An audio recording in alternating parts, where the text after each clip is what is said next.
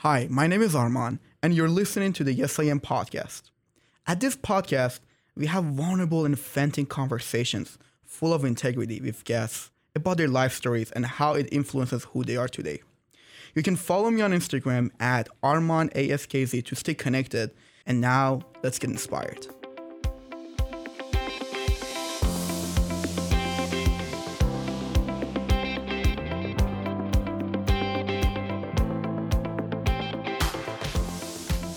Welcome to the same podcast, Noah. I want to start by asking you, what is the biggest lesson you ever learned in your life? Oh, what a great question. Starting on a hot note. Okay. Yeah. Yeah, let's see. Something my dad taught me, and he's repeated it over my life. It's the idea that the right choice isn't usually the easy choice. And that's something that stuck with me, just kind of been maybe a guiding principle for me. And I think it has a lot of value, when you look at something that you're going through and you're choosing between two options, you want to go for the better option, obviously, advance yourself, not like put yourself in a disadvantageous position. And it's usually the harder of the two options. So yeah, when I come in a crossroads section in my life, I'm thinking about, what do I want to do? And it's usually that harder option that you kind of want to not look at or shy away from. You're like, oh my gosh, that is usually what you want to go for. Tell me about the time in your life that you got to that path of choosing the hard choice over the easy choice. Yeah, I've kind of been going through some, I guess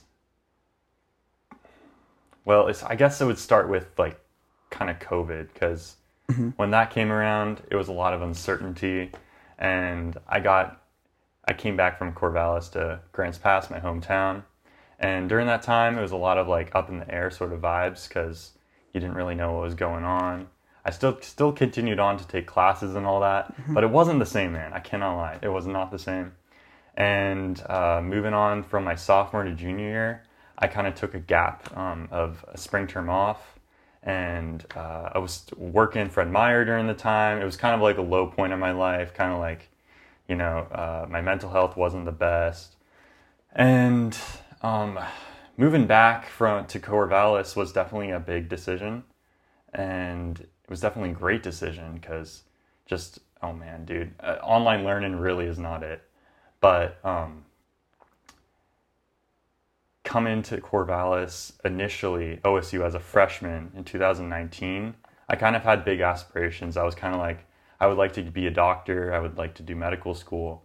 And throughout that time of COVID and being away from college, I kind of got away from that. Kind of lost a bit of ambition and kind of just resented myself a bit. And maybe that's something we could dive into too, but I think a lot of the reason that I'm in a good state of mind now is that I've kind of taken the harder choice and decided it's hard to be a doctor, but I think that's what I want to do, and I rather try to do that than shy away from it entirely, and let's see what happens, because in the end I'd regret not trying. Where did that what aspiration to be a doctor come from? Well, my mom's a nurse. That's one thing. Okay. Also, when I was back in 2017, when I was watching Doctor Strange in theaters for the first time, man, his neurosurgery practice was popping. He's got all the watches. He's driving the big Lamborghini, So I think that was a bit of light bulb, maybe this is something I would like to go for. Not just to pursue materialistic things, but it just looked cool to me. So I was like, wow, it got me thinking when I was in high school. So you chose this path starting high school, right? So it's been a long time. Yeah, it has. I graduated in 2019, so 2019. I'm a senior this year, going to graduate in the spring, 2023, baby. Yeah, but yeah, it's been 4 years in the making, so Yeah. And what will be next for you? You would stay here to be a doctor? Do you need to go Portland? Yeah, I know there's the local medical school is OHSU in Portland, so that would be an option. Also, more like I was thinking about. So there's this idea about going to Japan, right? I'm interested in Japanese culture, and I've been learning some Japanese language. I have some friends from Japan, and so that's been an option and kind of something that's like. I applied for a program, and there's a couple more on the table right now. So that would be something that would be really cool and awesome, but also something that I'm not sure. It's kind of up in the air right now because I guess it's hard for me. It's one part of me was thinking it would be really cool to go for a year, get some teaching experience in Japan, but then another part of me is like, would I lose traction towards that ultimate pursuit of medical school? Would that be something that wouldn't advance me towards that end? So I'm just kind of debating that right now. That's kind of like an ongoing, undecided thing. At the beginning, you told me that that lesson that you learned from your dad was the right choice is not the easy choice. How would it apply at this stage of your life? If like what the scenario you just told me. Yeah. I guess I would say not rush into anything, because it would be easy to just continue on the path, not like stall. I mean, yeah, just like continue on the path, but I don't want to just stall forever, I guess is what I'm saying. Yeah, I don't want to stall. But I know I do want to take some time. Medical school requires a lot of like volunteer hours, 100%. shadowing, a lot of prerequisites. You have to take this MCAT. It's like an 8-hour test. So there's a lot of things that go into it. And I know like a lot of people, dude, are like doing multiple years of gap years between their graduation of their undergrad and entering into medical school. Because I don't know, I think just the way things are set up right now in the medical school system, it's pretty like high bar for entry and actually getting accepted. Yeah. So I definitely want to continue on that path. And I just think that it's important to think about, is the idea of Japan going to bring me closer to that goal? So during that, those gap years, you talked about the feeling that's a very common feeling, for people in our age, resentment. Oh yeah, can make you kind of brittle, man. Tell me about it. You resent yourself. Well, like resentment. Also, what came to mind was like I said, kind of like just losing touch with myself. I think kind of my greater goals and purposes. Yeah. I think mental health is like so important, and it's important to talk about it. And I know it's becoming like a broken record at this point. Everyone talks about mental health, but I think that if you can talk about it and potentially reach someone who's like in that position, maybe they avoid it, maybe they just for whatever reason don't hear those messages. It doesn't, I'd rather say something. It's important to, I'd rather say something than not. And so, like, when it comes to mental health, I think just, like, there's this idea from, like, this guy called Jordan Peterson. Have you heard of him? I love him. Yeah, he's awesome, man. Let's go. Yeah. He talks about, like, he has this book called 12 Rules for Life. And have you read it, man? Have you read it? I have read, I wouldn't say I have read every chapter fully, but I have read something about every chapter, for sure. Okay. Yeah, I have the book, though, yeah. Okay, cool. Well, I need to read it, man. I'm going to need to, like, order this book or something because, yeah, that man's an inspiration. But, yeah, he talks about, I think one of his rules is, like, treat yourself as someone you're responsible for taking care of. And so, like, that's, like, the idea of responsibility and applying the idea of responsibility to yourself is, I think, a really important idea. So, like, during that time of COVID, it was just kind of a, like, responsibility for myself kind of went down the drain. And I can't really blame myself entirely for that. I know I thrive on a lot of structure, which is why OSU was so like positive for me. Having classes to go to, having dedicated time in the weekend to just hang out with your friends. It's all pretty structured during the week. And yeah, so there's the structure. Also just being away from your friends, man. I don't know. We're like social creatures, and I feel like if you don't have a lot of friends around, like I did at my hometown, I think a lot of people were still at college or away. And man, it was kind of like a time of isolation, which I think drove a lot of my, I guess, bad mental health state to be where it came to be. So yeah, I think I lost kind of train of thought for what I was going for, but I think one thing I want to come back to was the idea of responsibility that you just talked about, which is, I think, very huge. yeah. And you did say you did not necessarily blame yourself. When you say you did not blame yourself, was it because of you didn't blame yourself for the way you're feeling, or you didn't blame yourself for the situation that you were at? Because there are two different things. Yeah. There was a lot of blame that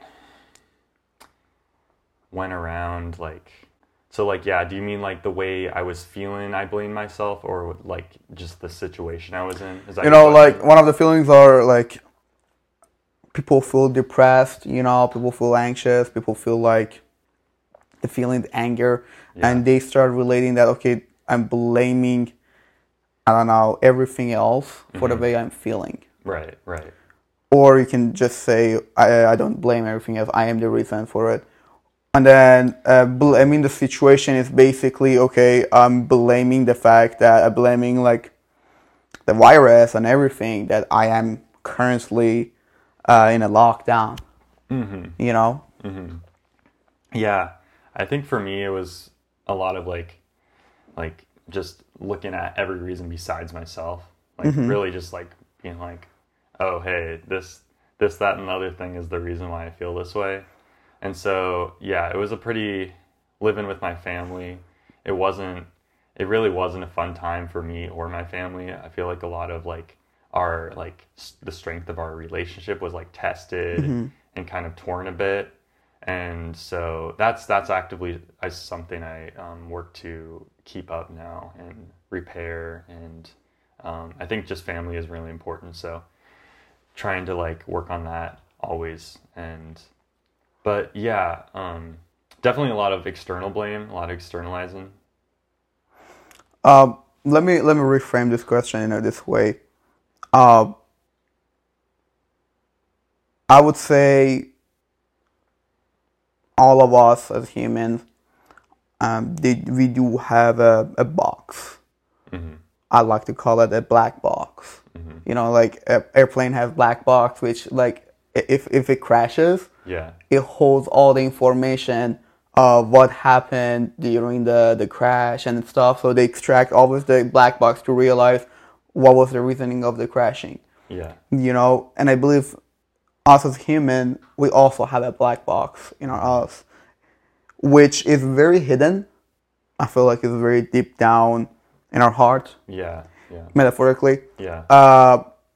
And there are some emotions, there are some feelings that we always have locked out there that we don't necessarily want anybody to know. But like, if we want to really digest and realize why am I feeling the way I'm feeling, we need to refer to that black box. So during those times of adversities, thinking about it right now, what were some of those emotions in that black box for you?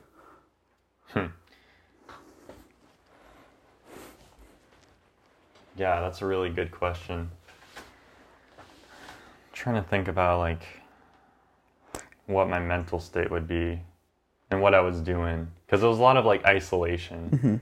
So I guess just name like maybe like 5 words that would describe that black box then. Sure, yeah. You said isolation, that could be one maybe. Yeah, a lot of isolation, a lot of a lot of like anger, but not just like anger externally expressed, but a lot of like pent up or repressed anger that I just feel like, yeah, it wasn't expressed. So it goes hand in hand with like isolation, because isolating myself, I didn't really have a way to express that or get that out of my system by myself. There is ways like exercise, but that wasn't really something I was focusing on then. So it would have really benefited me to have a person to talk to. And I did, but through the fault of my own, I isolated, and we got where I was, which was, a lot of internalized anger. So anger, isolation, what else?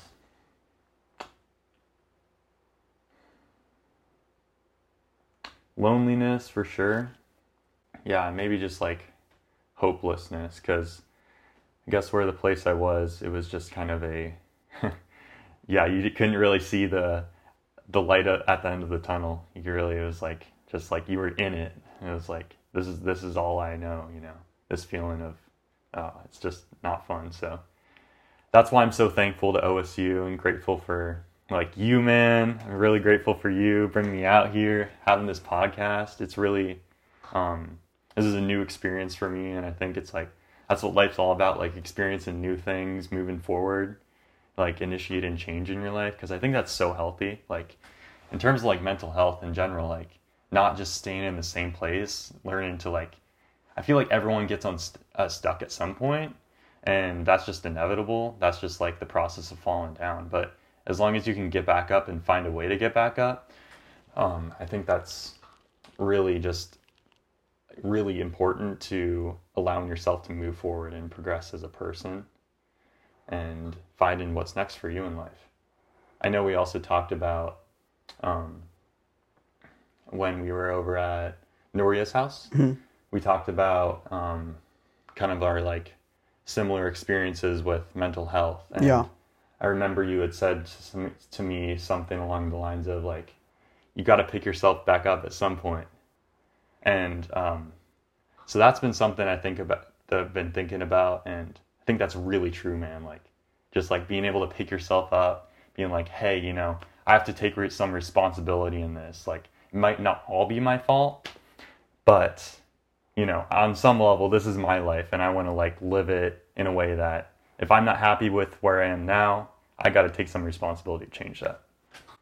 I think that's a huge one, and I can't wait for you to read that Jordan Peterson chapter. Thanks, and man. tell me how you feel about it, because Yeah. one of the main things is like, and you said it very well, responsibility is one of the main steps that you have to take to construct any change within yourself. Yeah. Because if you blame others, the environment, and everything else, you also will try to find a solution in others and the environment and everything else. Yeah. But if you try to find a solution within yourself, that's when you create that change. And you said something about like you're just grateful about Oregon State and stuff like that, people that you know. I think that's a humbleness, but at the same time, where you're right now, what you do is just the fruit of you wanting that change and you creating that change. One thing I'm wondering is, you did say loneliness, anger, and isolation, and these things are things that if any of your friends right now go ask who doesn't know your story, they would not describe you with these three words. Probably not. Because I've seen you out there, always socializing, being positive. I was smiling. Never seen you lonely in that sense. So it's like a fully different picture. It is funny, yeah. It is very interesting. It is interesting. And what I'm wondering, so would you say those feelings, the anger, loneliness, isolation, have those feelings disappeared and resolved within you right now, or do you think you still have them as a fear or a motivation for you to maintain what you have right now and improve it? Oh yeah, they definitely. Yeah, the honest, they have not disappeared, man. It's something I still like work with every day, and it's something I still like use as a way to like, you know, better myself in whatever that might be, whatever that might look like. It's definitely yeah, like I feel like it's just a part of me now, you know? Like it's definitely, hopefully for the most part, something that's in the past and something I can look to as a way, as a lesson, as like a page of lessons, like, hey, I remember this time. Let's think about now and think about like how grateful I am for this moment, how different, how far I've come. But also just like, you know, pay attention to it, you know, something to look back on. So yeah, it's not always occupying me, and it's not like, you know, it's plaguing my mind like, oh man, this is how I feel right now. Mm-hmm. But it's always something that's like a little reminder, like, oh, remember that time, remember what you did, and think about how you can do things differently now. How often do you do that? How often do you just look back and just think about who you were and who you are right now? Great question. I think it's really important to do that reflection. And like for me, I remember like getting back spring term. In spring term, like I came back winter, but spring is really when it kind of was a reset moment for me, where I was like, oh, I feel like kind of like I'm starting a new life here at OSU. And that coincided with like, you know, just exercise and integrating with like my new friends, new people, making friends. And I just had some moments where I was like in the spring, like working out, like I would do this thing on the grass where I would just put my yoga mat out in the middle of the grass and kind of just like work out there for maybe an hour a day, and gained a lot of exposure through that. Just kind of like, you know, allowed me to make friends and get out of my comfort zone a lot. Yeah. And so doing that, there was moments when I was out there, and also just moments like in class. I remember like sitting next to a friend or something, like, wow, you know, just think to myself, like, wow, I have this friend right here, where a year ago I would have never believed that, you know, I would be here, have this person with me, like, you know, have this relationship. There's just those like special moments that I guess I just like think about. There's this phrase like I think about as well, like it goes, if this isn't nice, what is? And I think that's something I think about often, just like savor the moment, reflect on your past, and think about how far you've come. So yeah, it's a nice That is amazing what you said. Thank you. I did this one trip, a backpacking trip actually, and it was my very first backpacking trip with that scale of difficulty. It was like a high elevation. Mm-hmm. And I got to a similar realization that you just, from the phrase that you just said. Mm-hmm. I remember at some point it was just after like hiking for 5 hours, high elevation, I remember it got just so freaking hard. And that I was like, I want to take a break. I want to stop, you know. Mm-hmm. And then two of my friends were with me that day. One of them was in front of me. One of them was behind me. Yeah. And then I was like, if I stop, the person behind me is going to stop. Yeah. And then I looked in the front and I was like, but the person in front of me is just still keep going. So I was like, I can look at the person in front of me as a motivation, and I can be the motivator for the person behind me. And at the same time, I can look down the mountain and see how far I have came. Oh, wow. You know? And so I was like, I'm not stopping. Because me stopping is not going to help me or anybody else. Yeah. You know? Yeah. You just want to remember you have walked for 5 hours and you can keep still going. But one thing that they taught me is like, but at the same time, you don't want to think that far. you want to keep that in mind, but you want to take it a step at a time, you know. So that what you just said, it just reminded me of that trip. I wanna ask you this, and I'm pretty sure I graduated, but people at OSU, people at OSU, like or like people in our age, I think they all, a lot of them do struggle with like times of loneliness, anger, a lot, and they do get to a point of, there are some that do get to a point of blaming others, right, and not being accountable, take responsibility for where they are and how they feel. Yeah. So from hearing from someone that went through that stage and now you're thriving, what would you tell as advice from a peer to them? I would say just look at like a small piece of your life that you could make better. Like something that is maybe something small you could start with. Just say like, if I change this, if it's a habit or just like a mindset even, like something that is like a small thing that you know isn't working for you, that's making your life worse objectively, and say like, just start with that. Start with something super small and work your way from there. Because I think just like looking at everything at once can be overwhelming to a lot of people, and I don't think it's realistic to do that. Like nobody's current like life was built in a day. Like it just takes, as you know, like many days, many repeated and continuous efforts to get where we've gotten. Sometimes years. Yeah, exactly. Like it's just it's hard, man. It's like not like something that you can just wake up and inherit, you know. So yeah. So just like start with something just small, something maybe just outside of your comfort zone, but something that's manageable and something you can like check the box on. Like, you know, maybe it's just making your bed even. Like I know Jordan Peterson is big on that. So just like something that you can just like take ownership of and be like, hey, I'm going to take ownership to change this today. And from that responsibility, kind of just branch out.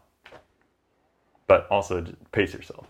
But yeah. For sure. Yeah. For sure. No, we're getting to the end of this episode. We call ourselves Yes I Am because we believe you can put any award in front of this phrase, Yes I Am. And over time, you can become that person. And this is very, very, very true in my own experience, because I practice it almost every day, just repeating phrases that I want to become. And I just keep saying them out loud.